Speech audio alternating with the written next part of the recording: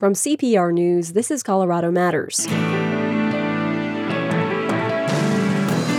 Major League Baseball's All-Star Game is next week at Coors Field, and the festivities kick off this weekend. We'll talk with the official scorer for Sunday's All-Star Futures Game, an exhibition for top minor league prospects. She's breaking barriers.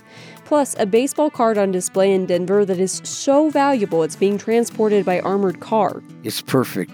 The mother didn't throw it away, and the kids didn't play with it. And every corner is like razor sharp. Then, how do you train for a triathlon at sea level in Mile High, Colorado?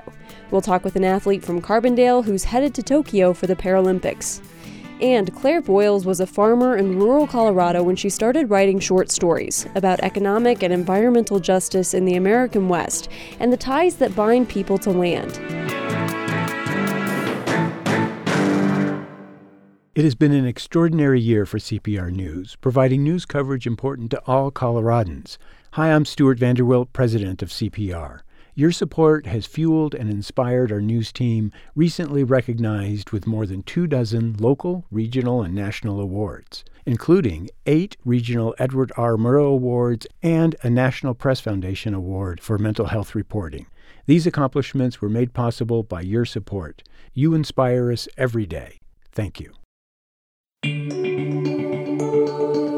This is Colorado Matters from CPR News and KRCC. I'm Avery Lill.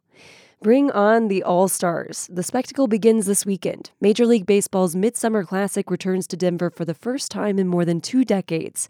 Politics aside about why it was pulled from Georgia and moved to Colorado, Denver Mayor Michael Hancock expects big things from the city and the state. When we do these sort of things, particularly when we get on the national stage like this, really the international stage, it's very important for our image, for our branding, and the expectation that we will have long-term boost to our tourism numbers and investments in hospitality going forward. So we have no short of those expectations after the Major League Baseball All-Star Game is here. We expect that our tourism will go through a boom and people will want to continue to visit our great city. The All-Star Game itself is Tuesday night, but there's a lot happening before that, like a street fest in Lodo's baseball district, Monday's home run derby, and the All-Star Futures Game, Sunday in Coors Field. The official scorer for that contest is Denver native Jillian Geib, who continues a record-setting run that the Rockies can only dream of duplicating. Jillian, welcome to the program. Thank you so much for having me. Scoring the Futures Game is a milestone, but as we alluded to, you might be used to breaking barriers at this point. Earlier this season, on June 1st, also at Coors Field, you became just the 4th woman to serve as the official scorer for a major league game. I think even the most casual follower of baseball is familiar with the idea of runs, hits, errors, but they probably aren't aware that there is someone responsible for determining what's what during a game. Why don't you give us a brief explainer of what the official scorer does? Yeah, so the official scorer's job is essentially just to keep track of all of the play events that happen during the game, but also to make decisions, as you alluded to. So, basically determining whether something is a hit or an error, and then also determining pitching lines and the winning pitcher versus losing pitcher, saves, and things like that. As we mentioned, you are believed to be the 4th woman to do this, and I understand that when it happened the first time in 1882, it was actually kept a secret. The scorecard didn't show Eliza Green, it showed E.G. Green. And I'll say that you've scored 2 games this season, most recently on June 28th in a game between the Rockies and the Pittsburgh Pirates. Why do you think it's been such a rarity for women to be official scorers? To be honest, I think it has a lot to do with the fact that women don't play baseball. And in my experience, I started playing softball when I was younger, or I actually started playing baseball rather, and they forced me to play softball because girls weren't really regarded as equals in the baseball side of things. So I think just even stemming from that, women don't play baseball, and they don't maybe know as much about baseball is the common thought. So how did you get into scoring? So I have been working for Major League Baseball now for about 10 years, and on the stats side. I initially maybe wanted to be a broadcast journalist, wanted to be a sideline reporter.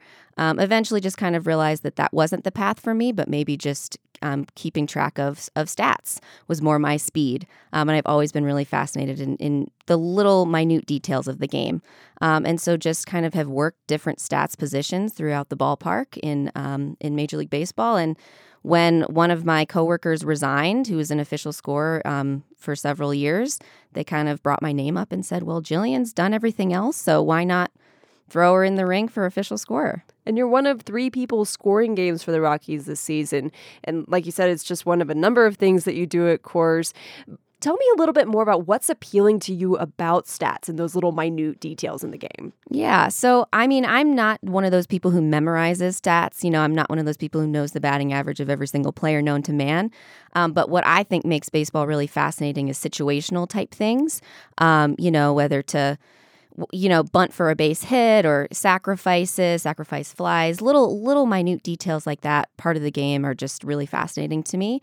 And then also just in-game situations, for example, deciding whether something is a hit versus an error. So many things go into that, even to the point where with all of this new information that we have because of the StatCast data, that comes into play as well. And when you see, a ball's coming off the bat at 104 miles an hour versus 80 miles an hour, that's going to completely change the way a fielder is fielding the ball, and that's going to completely change the way that the game plays out. So I just find all those little things really fascinating. It sounds like so much has to go into every decision. Before you got this gig, you had to pass a test, a timed exam, and it has all these quirks and nuances of the game. I mean, baseball's rule book is almost 200 pages long. How daunting was that test in the process of becoming an official scorer? Incredibly daunting. I mean, I had actually taken it once before just kind of as a trial. They were testing out the test essentially just to see how difficult it was.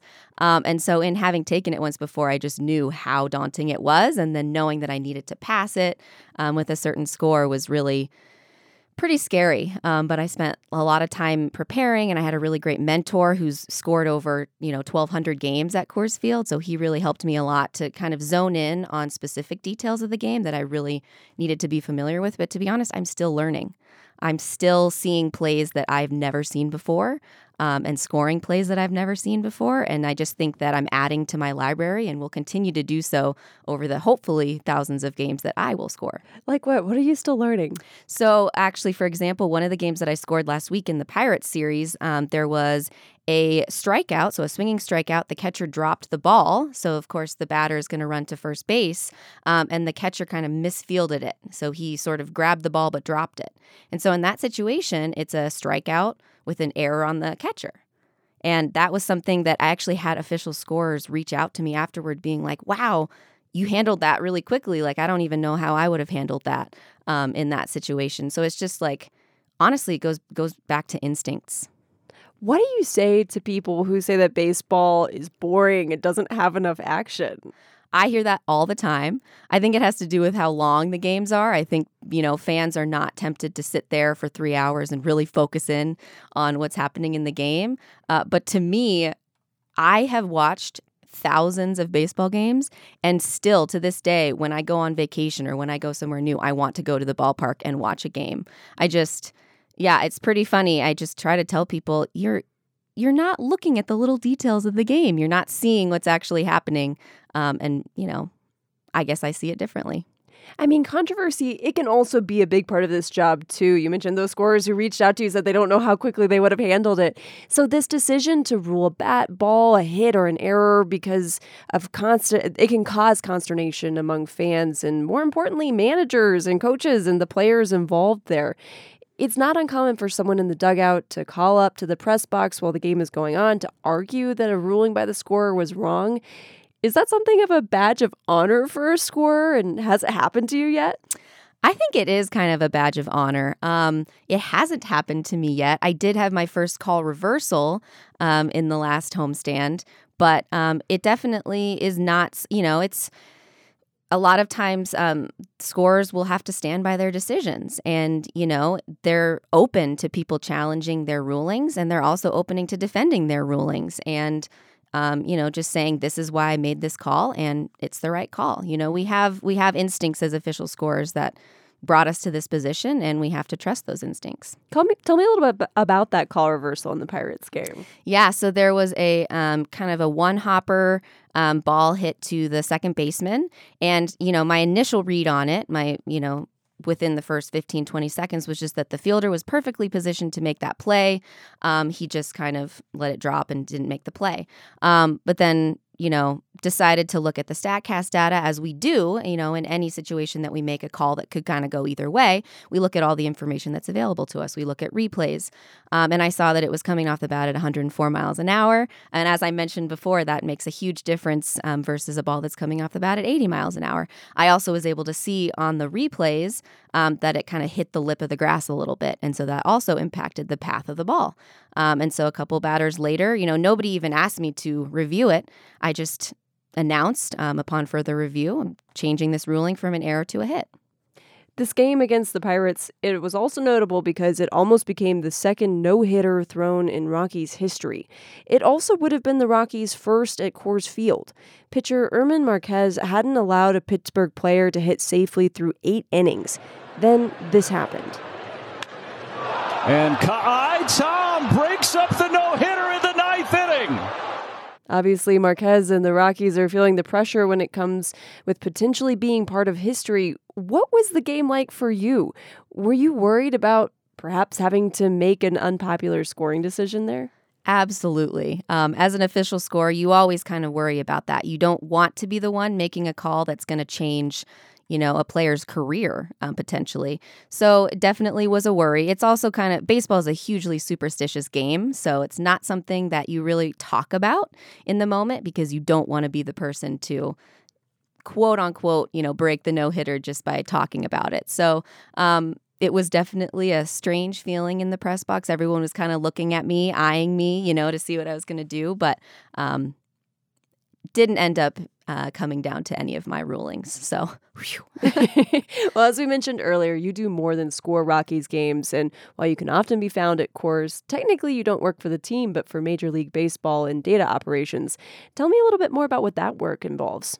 Yeah, I pretty much do all of the different positions that go into our data collections. And we send our data to a lot of different places. For example, if you're watching a game online, you're watching it through an app called MLB Game Day, and there is somebody who's literally feeding all of that information to that app. So whether it's a ball blocked in the dirt, whether it's a swinging strike, single with an RBI, all of those things, literally every single play event, there's somebody feeding that into the app so that when you watch at home, you can see exactly what happened.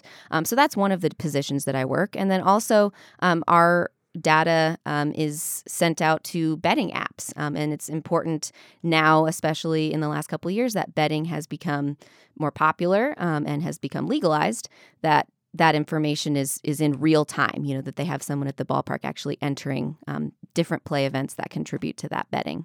So I understand that all of this got started because of your love of baseball and a desire to maybe become an announcer or reporter. But when baseball isn't in season, you actually teach 5th grade at Willow Elementary School here in Denver. Can your students compute batting averages and interpret data? Do they find that really cool that you do it? Honestly, my students do not understand what I do. I try to keep it pretty simple and just say I work Rockies games. And they're always saying, Miss Geib, I was looking for you on the broadcast. If they turn on the Rockies game, they're always looking for me. And I try to tell them, well, I'm probably not going to be on TV, but you can guarantee I'm there. But yeah, I definitely use it as a leverage point with my students.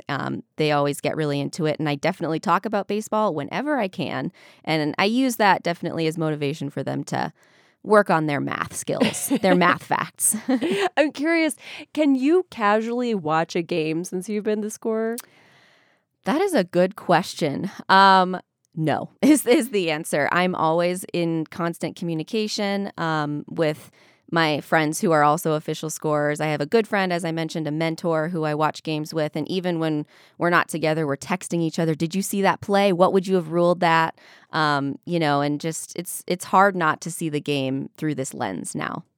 And as we said, Sunday is Major League Baseball's Futures Game, which features up-and-coming players from around the minor leagues. How excited are you to get this opportunity to be the official scorer?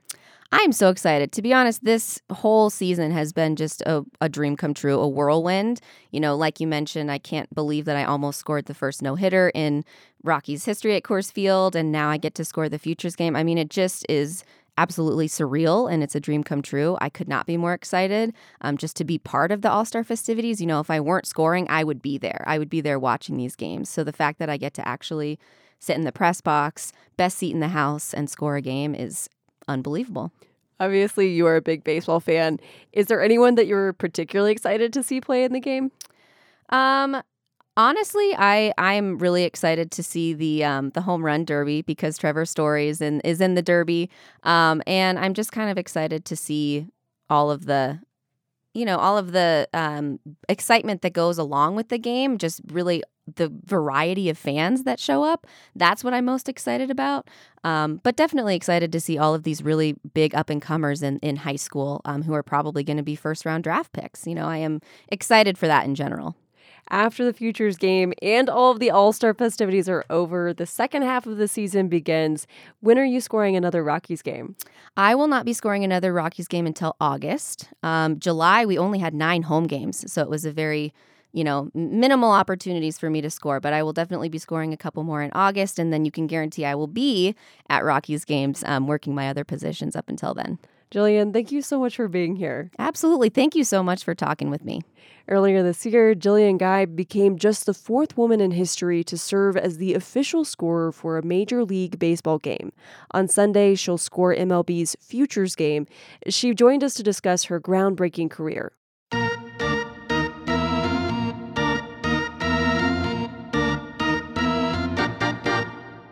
It's considered the holy grail of baseball cards, a mint condition 1952 Topps Mickey Mantle card. There's a fly ball out to right field. That ball is going, it is gone.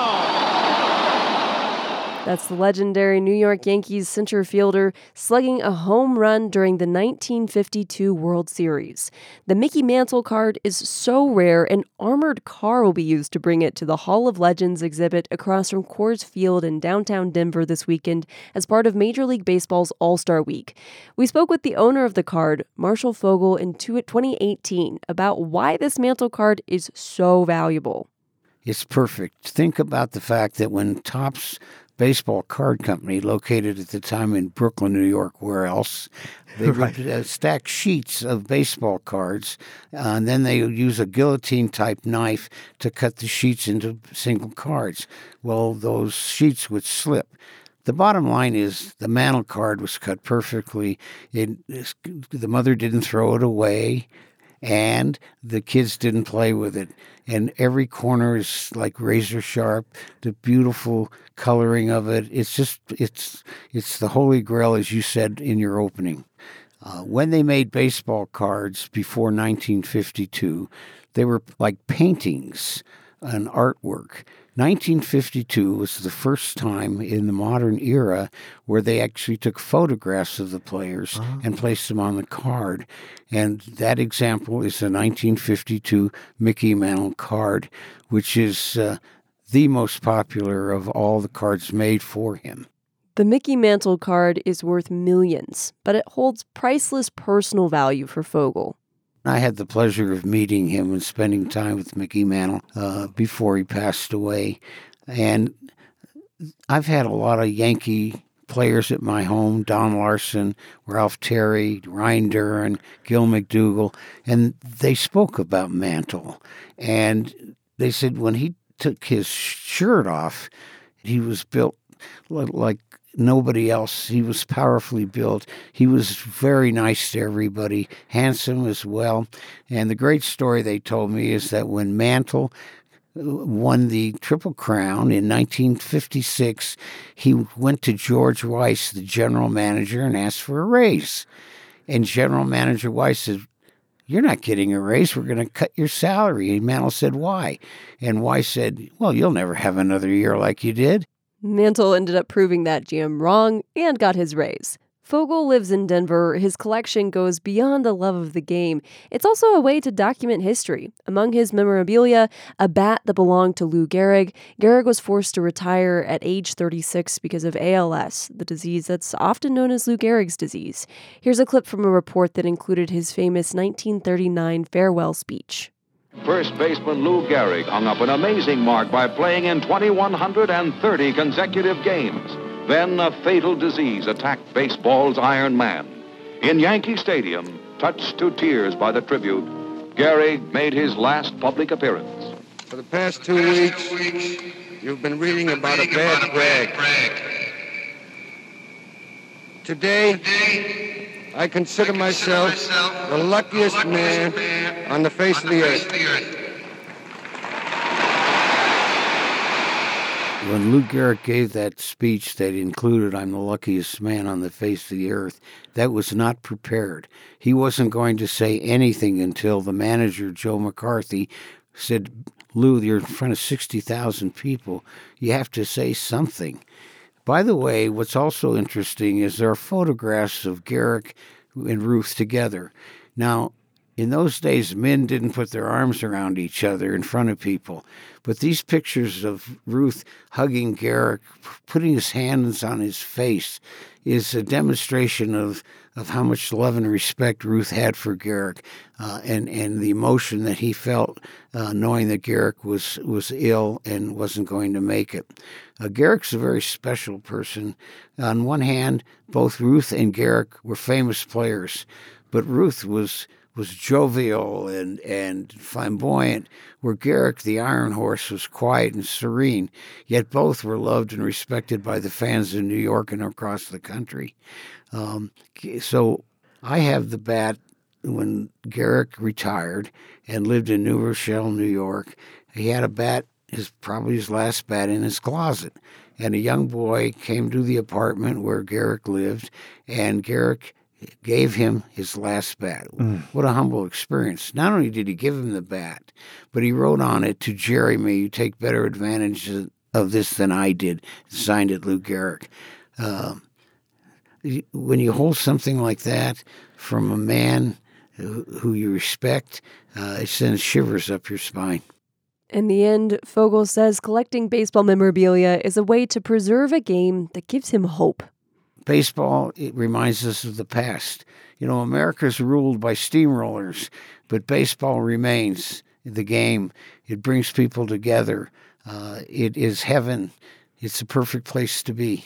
Marshall Fogel reflecting on his love for baseball with us in 2018. Fogel's rare mint condition 1952 Mickey Mantle baseball card will be on display starting Saturday.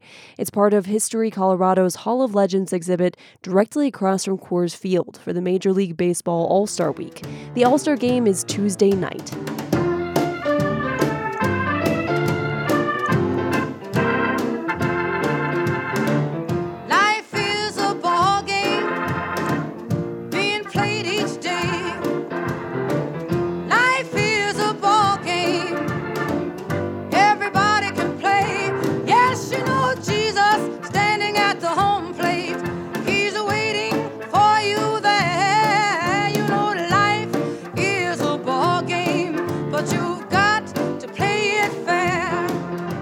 And Colorado Matters continues in the next half hour with an athlete who's not letting blindness get in the way of his Olympic dreams.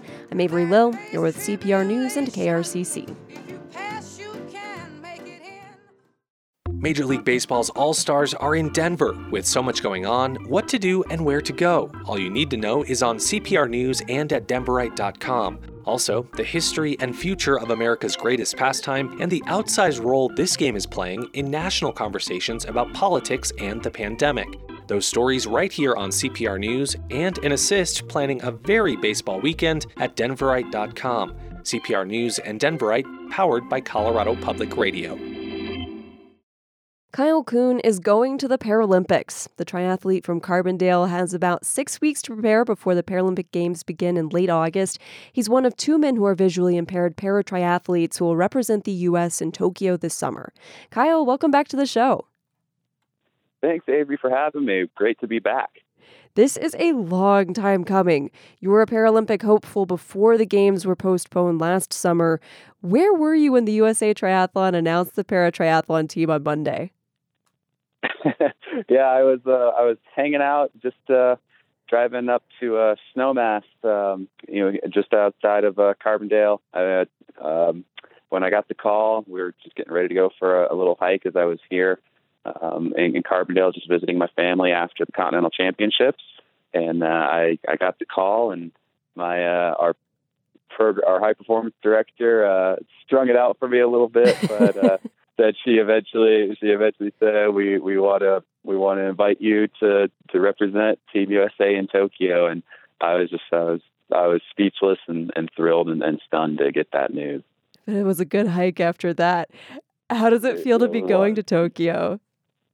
It's been quite the whirlwind of the last 72, 96 hours or so. Like I'm still pinching myself. I'm still asking myself, is it real, or am I still dreaming, and am I waking up soon? But it feels great. You and I talked last June. You just moved out of the U.S. Olympic and Paralympic Training Center at that point. It's in Colorado Springs. You're an athlete in residence there, but because of COVID restrictions, you'd been training in your room for weeks, away from teammates and out of the pool. Tell me a little bit about this last year. How have your training and competitions changed along with the pandemic? Yeah, so the training itself, it was hard to get back to training. Eventually, we were able to get back to the training center, and eventually we were able to start training together as a team.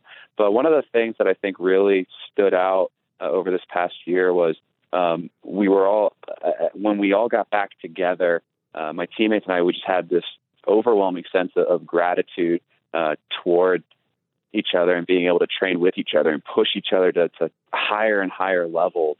And that has manifested itself in us raising our game and performing at super high levels in the competitions and the races that we've had the last few months. COVID restrictions have definitely, they're still in place, especially at races, especially internationally, and still at the training center. But it's been overwhelming gratitude and just relief to be training with my teammates again and pushing ourselves to all new levels. You've obviously had a solid competition season leading up to the Paralympics. You finished first at a triathlon in Florida earlier this year, and you're actually in Japan for another race in May. What was that experience like? Oh my gosh. Yokohama, Japan. We raced there at one of the staple events, the World Triathlon Para Series in Yokohama, and that was an experience. Japan, is still having a lot of issues with COVID-19, and we had to get some special exceptions to be able to race and compete. And we lived in this bubble environment where we weren't allowed to leave our hotel unescorted, and we could only go to certain places to train and race, and we had to have all these different apps on our phone so that we could be tracked, and we had to do a lot of symptom tracking and several COVID-19 tests as well. So that was quite an experience, but it worked out. We went over, we raced, we competed. I was able to pull down my first major international win on the international circuit at that race. So it was a huge victory for me, and we had a lot of victories on for Team USA as well while we were there. You navigate biking, swimming, and running with a guide. You and Andy Potts teamed up last summer. Now Potts is the first Olympic triathlete to also be a guide in the Paralympics. He was obviously familiar with racing, but what is it like for you to train someone how to guide?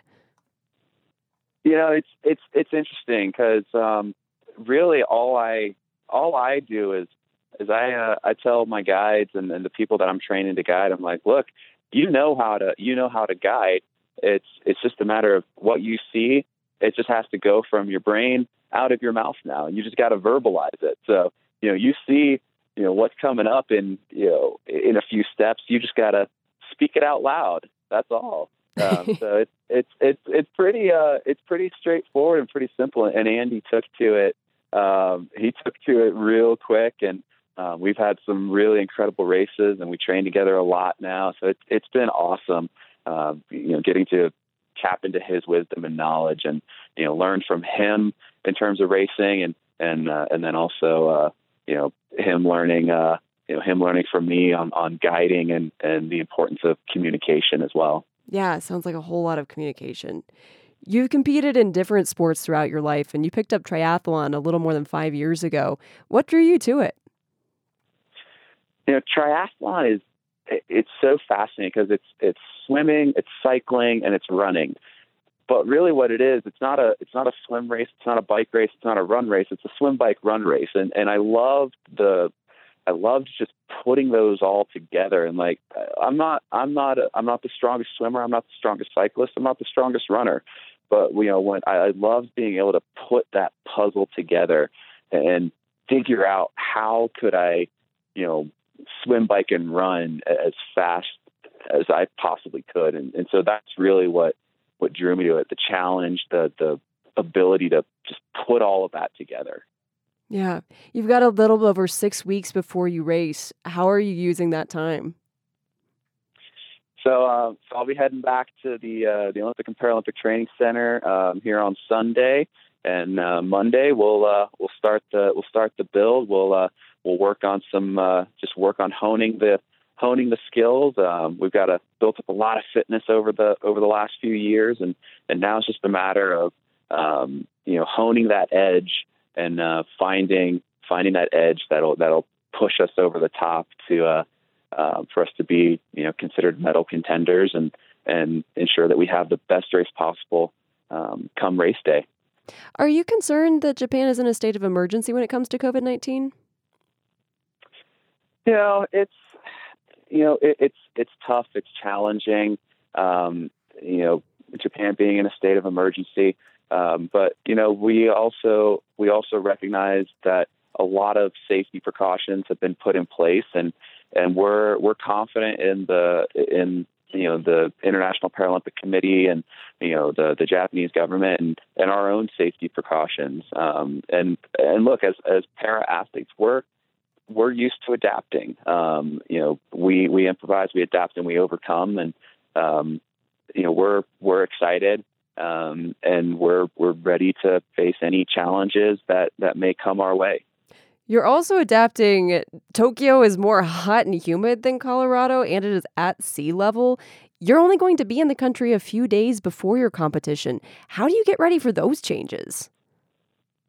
Oh man, heat and humidity, and it's a challenge, that's for sure. So actually, what we're going to do is we are going to we're going to fly from Colorado on August 12th. We're going to stage in Kona, Hawaii, and for 10 days. So we're going to get some heat and humidity training in Hawaii, and then we'll fly from Hawaii to Tokyo just under a week before our race, and we'll be ready to rock and roll. And in the meantime, there's a special room at the Olympic and Paralympic Training Center that helps, right? It does. So yeah. So we'll be in the it's called the High Altitude Training Chamber, and we can use some controls and stuff to adjust the heat and the humidity in that room to like Tokyo conditions, and we can actually bring it down to sea level. So we'll do 1 or 2 sessions in there per week as we get closer and closer. And yeah, it'll help for when we get to Kona to be less of a shock, and then we'll be training every day in Kona, and then when we get to Tokyo, hopefully we'll be nice and adapted by the time race day rolls around. That is cool technology. Well, thank you, Kyle, so much, and good luck at the games. Kyle Kuhn is a para triathlete who is blind. He'll represent the U.S. at the Paralympic Games in Tokyo. The games begin after the Olympics on August 24th. This is Colorado Matters from CPR News.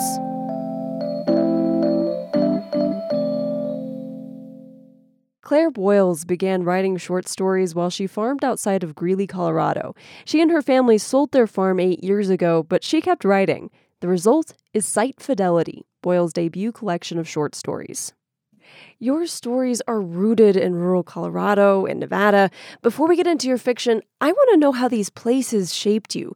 Tell me about why you bought a farm near Greeley in 2008.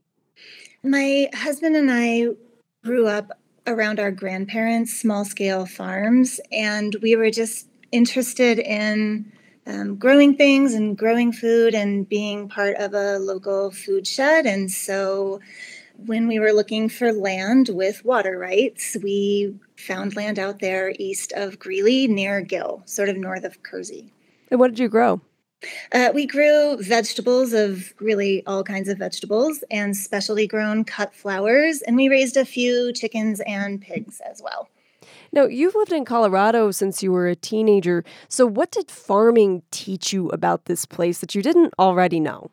Farming really opened my eyes to the ways that I'd say like state policies and government policies and the things that I maybe knew about but hadn't been paying close attention to really mattered for people and families and farmers and relationships. So you bought this farm just before the recession began in 2008. Tell me a little bit about your journey on this farm. I would call those years, looking back on them, I think we think of them as a really beautiful struggle. They were difficult financially, but they were wonderful in terms of the community we were able to build around the farm. We had really supportive customers, and it felt really, it was just a really special thing to be able to grow that kind of food. So tell me how your collection of short stories, Site Fidelity, grew out of those experiences as a farmer. I started writing a blog. It was 2008 when we started farming. That's kind of what people did. And I just realized that a lot of the things that I was writing about in terms of, land use and how we relate to land maybe could be explored more broadly and in more interesting ways in fiction. So rather than just writing about our experience on the blog, I started writing about those things in short stories. So let's dive into your fiction. The title of your collection, Site Fidelity, it comes from an ecological concept. In that sense, it's a population's tendency to return to a place. The story Ledgers is about Nora. She's an ornithologist who comes home to the farm where she grew up to help take care of her father after he's had a stroke. How does Site Fidelity of the Gunnison sage grouse drive Nora in that story? I think it resonates. This concept of site fidelity resonated with me in that places that I've lived have become very close to my heart. And also just in the sense that if you love a place that much and you continue to return to it and it is somehow damaged or can't support you anymore, that's just a really dangerous, the Gunnison sage grouse does not adapt well if their breeding leks that they return to are damaged. And so it just became sort of a metaphor that made sense for the human connection to the land that we live on. And I think Nora is maybe in that sense closer to my own, closer to who I am maybe in my own thoughts than a lot of my other characters are. So in this story, Nora is really driven by protecting this lek or this breeding ground for the Gunnison sage grouse, and she's really concerned that damage to it by farming or by grazing could really damage the species and its ability to survive. Would you read a bit of that story for us? Sure. The passage I've chosen is a passage where Nora is trying to get a rancher named Henson who bought Nora's family's land to protect the Gunnison sage grouse who live there. So this is a section from Ledgers. The land didn't come with an easement. The sunset was fading. Henson turned on the porch light, which tells me your dad knew better than to invite the government up here, give up good grazing for the sake of some ridiculous birds. Pop left that land alone because it was the right thing to do, I said. He loves those birds. Henson snorted. He was dodging the government, or I'll eat my hat. No easement, no mandate. Old ranchers are all the same. You know that, or you should. I knocked my empty beer can over when I stood up to leave. I'm sorry. I don't really want to say no to you, Nora, Henson said. The apology seemed sincere. I've put all I have into this place. I won't risk any limited use. Tears prickled the back of my eyes as I drove back toward Gunnison, because Henson was right. I knew better about Pop. He only saved the birds to indulge me. The minute I left him, he let them go.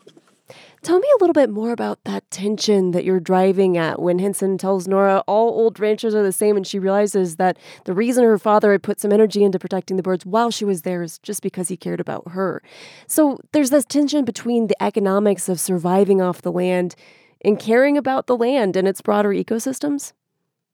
Yeah, I mean, I think that none of these issues are simple. They're complicated and they're thorny and they're tangled together with not just human relationships to the land, but also like economic survival and humans' relationships, the family's relationships with each other and what people care about and what they might choose to care about based on what the people they love can teach them and show them.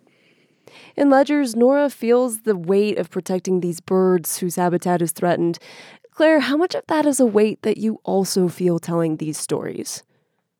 In Ledgers, one of the real life stories that inspired Ledgers is actually something I included in the story itself, that the Blue Mesa Reservoir filled right on top of a Gunnison sage-grouse lek. And the birds returned every single year and just tried and failed to mate on top of the ice of the reservoir.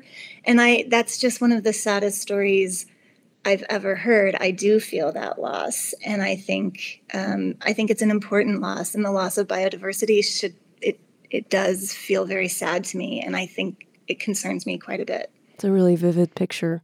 Let's talk about some of the other characters in your other stories. Some of these stories trace the lives of families and three sisters, Ruth, Mano, and Teresa, who changed her name to Sister Agnes Mary when she became a nun. They're actually loosely based on your own family, right? They are. My dad's mom, my Granny Ruth, she was my actual grandmother, and her sister, Mano, lived with her when I was young. We actually called her Grandma Aunt Mano.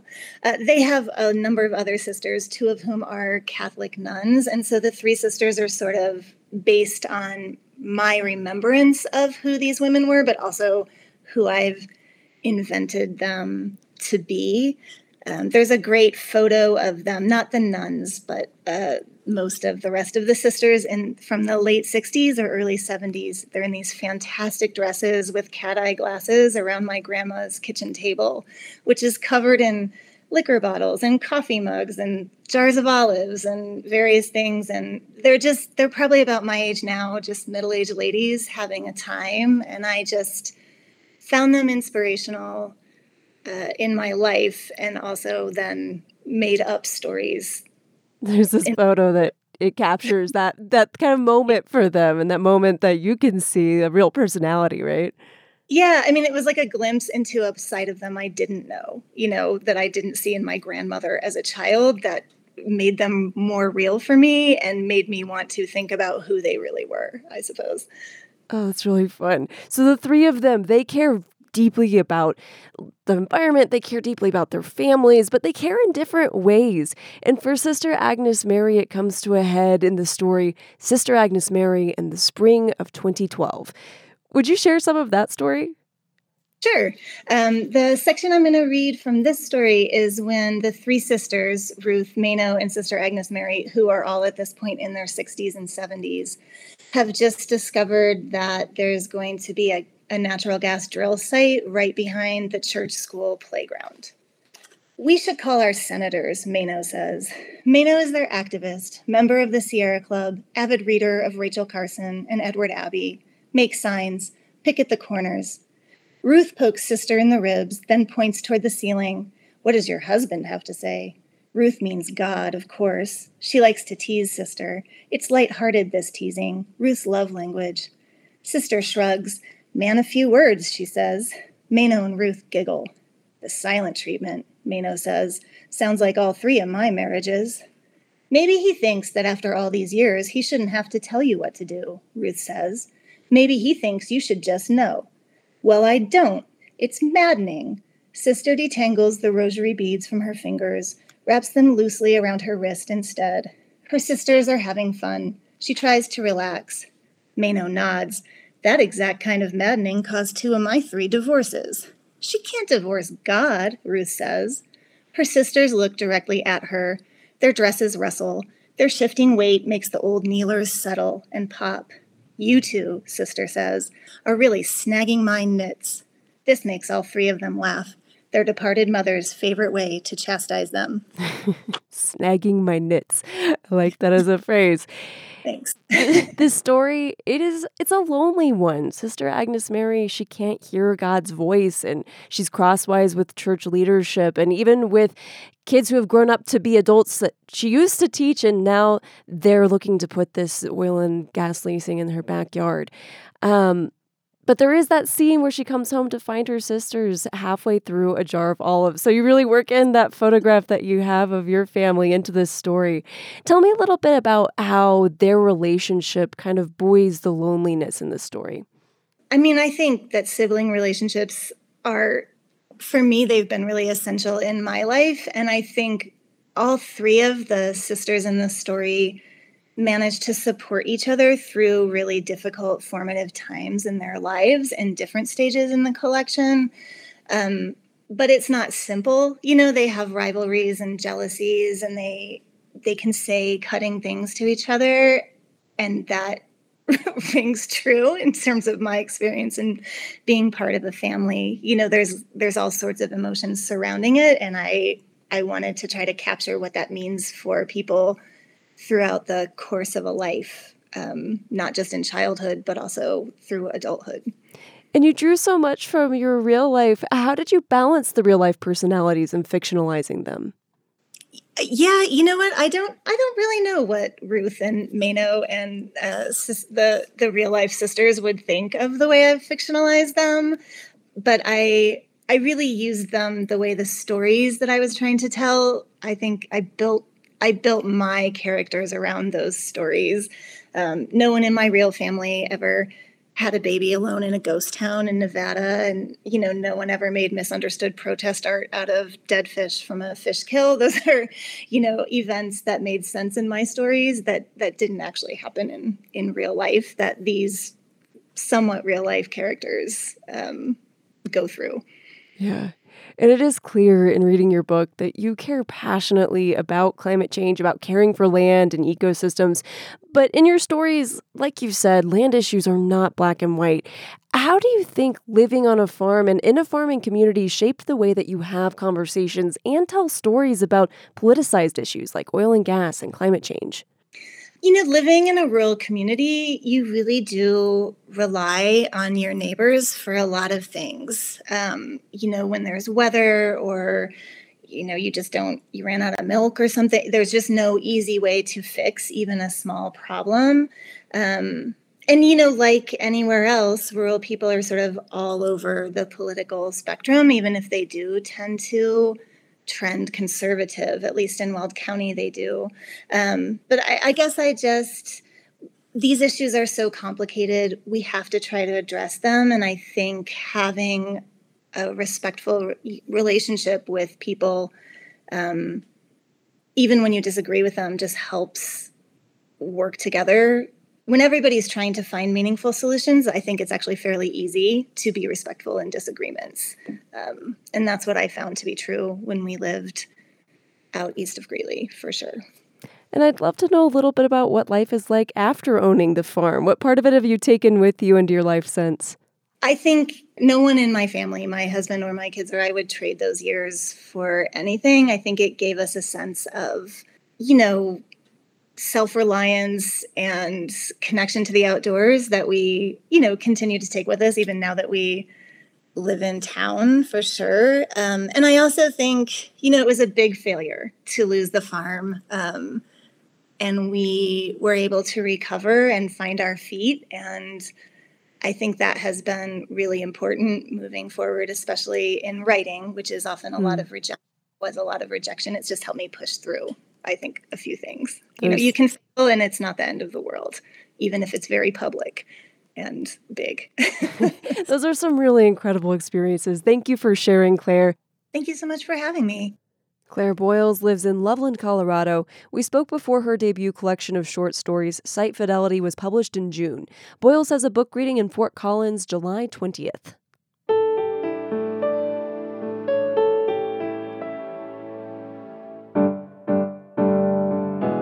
Thank you for joining us and to the Colorado Matters team. Carl Bielik, Allie Budner, Anthony Cotton, Andrea Dukakis, Michelle Fulcher, Matt Hers, Michael Hughes, Carla Jimenez, Pedro Lumbrano, Patrice Mondragon, Shane Rumsey, Ryan Warner. And I'm Avery Lill with special thanks to Shauna Lewis. This is Colorado Matters from CPR News and KRCC.